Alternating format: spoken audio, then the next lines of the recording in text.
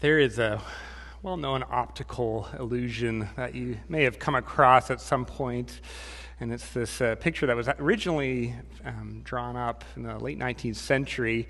And depending on how you look at this, you'll either see a young woman looking off into the distance in hope, or an old, sad witch-like character. Now, just as a quick show of hands, who's seeing the image of the young woman looking off to the distance? We got a few hands. And who's seeing the other image? There's a picture of a older witch that looks very sad. It kind of, if you're having trouble seeing this, if you are seeing the young woman, if you picture her chin being actually a nose of a bigger face, you might be able to picture the other image, and vice versa. There was a British cartoonist named William Hill who, about 15 years after this was coined, wrote a caption to this called "My Wife and My Mother-in-Law," and it was made this humor magazine in 1915. I'm going to move on, otherwise you're not going to listen to anything else I say. But if you Google it later, you can try and figure it out. Right? I begin with this image because today's text is all about perception, about how we can learn to see. One of the key verbs that shows up throughout this long passage in Exodus 14 is the verb to see or to look. And as we heard, the text begins with the Israelites looking out on a scene full of terror and hopelessness. As Pharaoh approached, the Israelites looked up, and there were the Egyptians marching after them. They were terrified, and they cried out to the Lord. As they look out upon the landscape of their circumstances, all they see is terror and fear. And rightly so, they are hemmed in on all sides. The Red Sea is in front of them, and behind them is the Egyptian army surrounding them. And it seems like there is no way out. They look at their circumstances, and they are terrified. And I just want to name that is often what we see as we look out at the landscape of our lives and in our world. And I'm wondering today if at some level you can connect with that experience of feeling hemmed in on all sides. Perhaps some of us come today and we're feeling trapped in some addictive patterns in our life, and we're trying to find a pathway out of that, and it feels pretty overwhelming. Perhaps some of us are feeling trapped by chronic illness or a cancer diagnosis, and we're feeling confined to circumstances that are encroaching on the life we long for. I want to name just the reality of grief that's present in our congregation. The last 8 days, we had 3 funerals here. And there's been a lot of cumulative grief in our midst. And perhaps some of us today are just struggling to see beyond the grief right now, feeling clouded in by that loss and that sense of despair.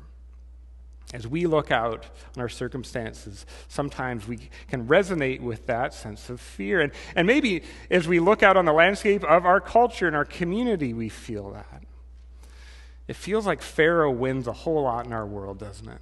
Right? And we're looking out in a world and we're seeing the prevalence of violence and oppression and injustice, and perhaps what we're seeing is a very bleak image of reality right now. In the midst of that, Moses speaks this word to the Israelites. He speaks into that fear and he says, "Do not be afraid, stand firm, and you will see something different. You will see the deliverance the Lord will bring you today. The Egyptians you see today, you will never see again.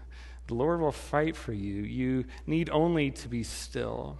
Now, that word is mistranslated in the NIV. It actually is this word for silence. There's not a call to not move. In fact, the next verse, God says, "I want you to move and participate in my redemptive action."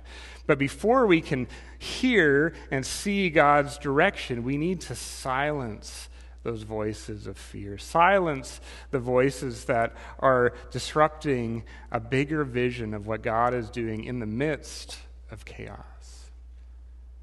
The purpose of this section of Exodus is to reveal who God is. One commentator actually said that this book, Exodus, could actually be named Exhibit.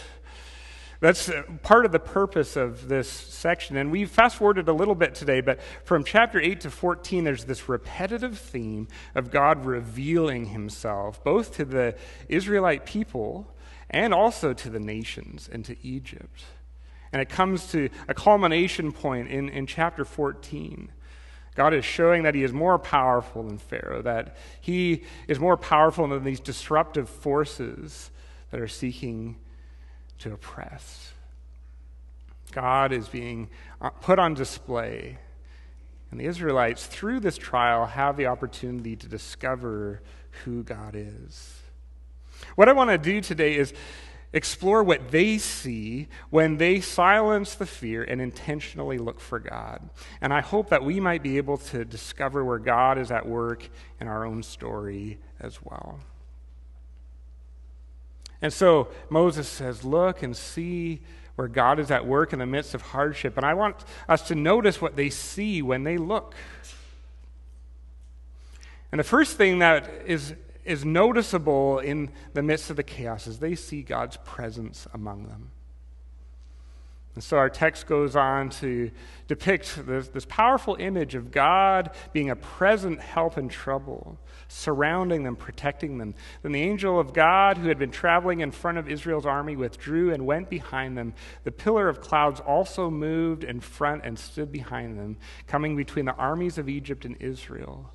Throughout the night, the cloud brought darkness to one side and light to the other side. As they are still, as they silence the fear and they look, they see signs of God's presence in their midst. God lives into what the psalmist declares, that he will be a very present help in trouble. And today I just want us to explore in our own story where we have maybe seen God's presence in the midst of hardship. During these past funerals this last week, we have meditated often on that powerful psalm, Psalm 23, where it says, even though we walk through the valley of the shadow of death, I will fear no evil, for you are with me. And I'm just wondering if that psalm has ever come to life for you.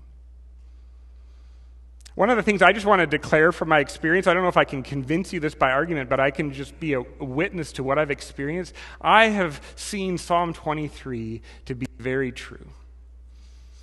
And it's been a privilege for me as a pastor to have a front row seat in times of hardship as I've been able to walk with some of you. I have seen God show up in hospital rooms and at gravesites. I've seen God show up in your life in powerful ways. And I would just invite you to reflect back and see, where has God been a present help to you in trouble? Have you ever experienced that peace that passes understanding that's upheld you in times of trial? I believe there are signs of God's presence when we pause and look. Now, there's something I noticed this time reading through this section, that God's presence was manifested through the created order. We've seen in Exodus that God has shown up in a bush that was a flame. In this text, God is present in clouds and water and light. And I wonder if one of the ways that we might discover God's presence among us is in the ways that he is communicating and displaying his power and presence through creation. In Psalm 19, we see that the created order day to day pours forth speech declaring who God is. In Romans 1:20, it says that the created world speaks to the invisible qualities of God. Maybe in our distracted, hyper-connected technological world, we need to silence the devices, silence all the things that are vying for our attention, and experience God's voice as we re-engage out in the created world. Where has God perhaps spoken to you through the power of creation? It reminded me of a beautiful poem by Wendell Berry called The Peace of Wild Things. And he says, when despair for the world grows in me and I wake in the night at the least sounds, in fear of what my life and my children's life may be, I go and lie down where the wood drake rests in the beauty on the water and the great heron feeds. I come into the peace of wild things. who do not tax their lives with forethought of grief. I come into the presence of still water. I feel above me the day-blind stars waiting with their light. For a time I rest in the grace of the world and am free. It's a beautiful testimony to someone who encountered just a deeper hope, a deeper peace in the midst of God's created order. I wonder if that's maybe just a tangible way that we might be still and silent and look and listen for God's presence in and among us.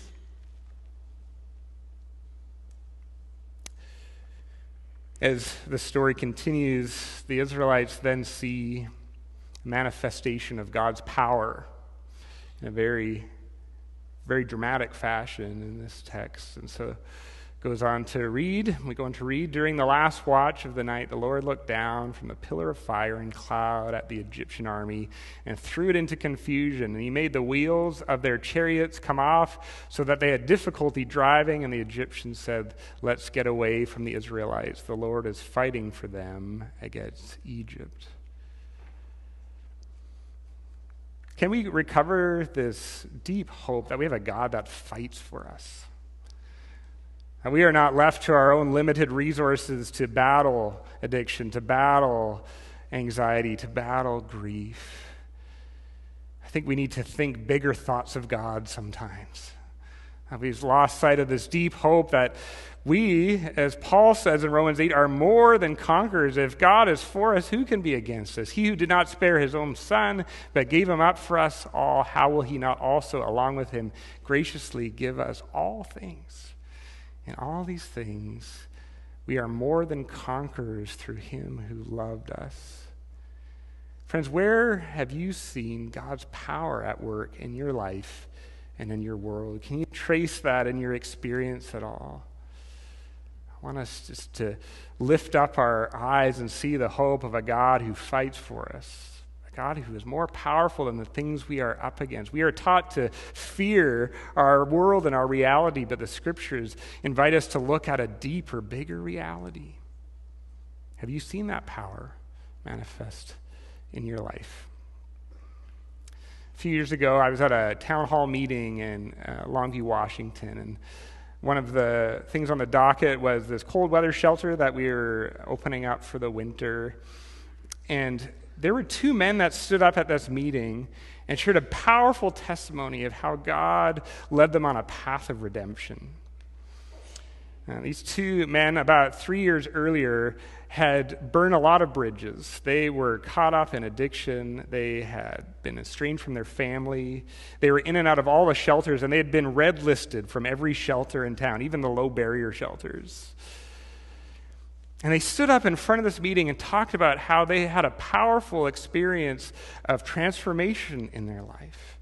And these two men stood up and they talked about how they had experienced reconciliation with their family. They were holding a job, and they were actually now advocates for other people who were coming out of addiction and out of homelessness. I was sitting next to the director of a nonprofit in our town called Love Overwhelming, and they had headed up the low barrier shelter. And Chuck turned to me and he said, I can't believe I'm seeing this. I knew these guys 3 years ago, and I would have never thought that they would be on the other side of addiction and homelessness. It's a manifestation of the power of God that is still at work in our midst today. Can we look for that? Can we see that? Can we call out for God's power to meet us in those places of weakness? Lord, give us eyes to see and ears to hear. Fill us with hope.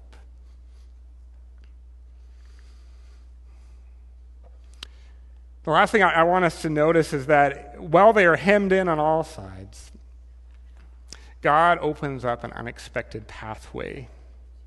And they see this path open through the Red Sea into this land of promise.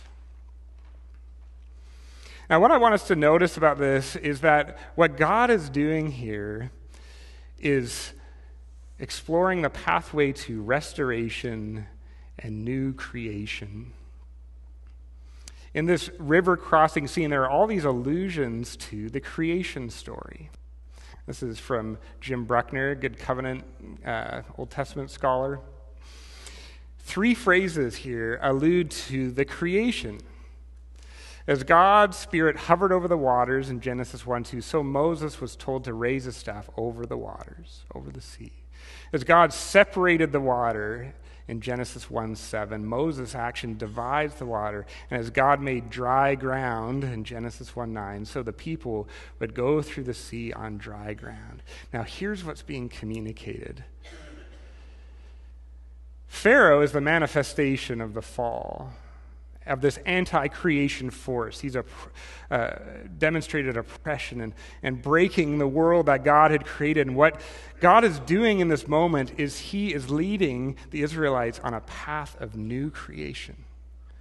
He is recreating the world the way he designed it to be, leading them on a path to newness of life.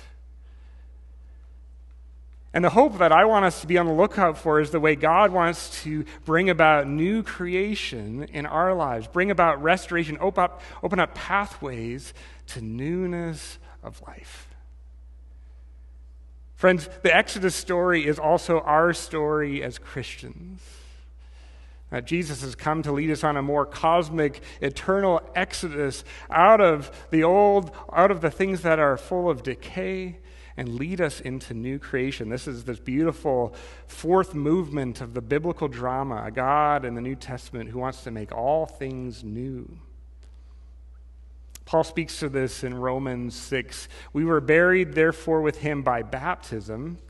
We passed through our own waters of baptism into death, in order that just as Christ was raised from the dead by the glory of the Father, we too might walk in newness of life. As we pass through the waters of baptism, we are not only cleansed from our sin and forgiven of our past, God wants to open up a pathway into newness of life. Sometimes we've only heard half the gospel. We've heard this good news that we are forgiven, and that is good news.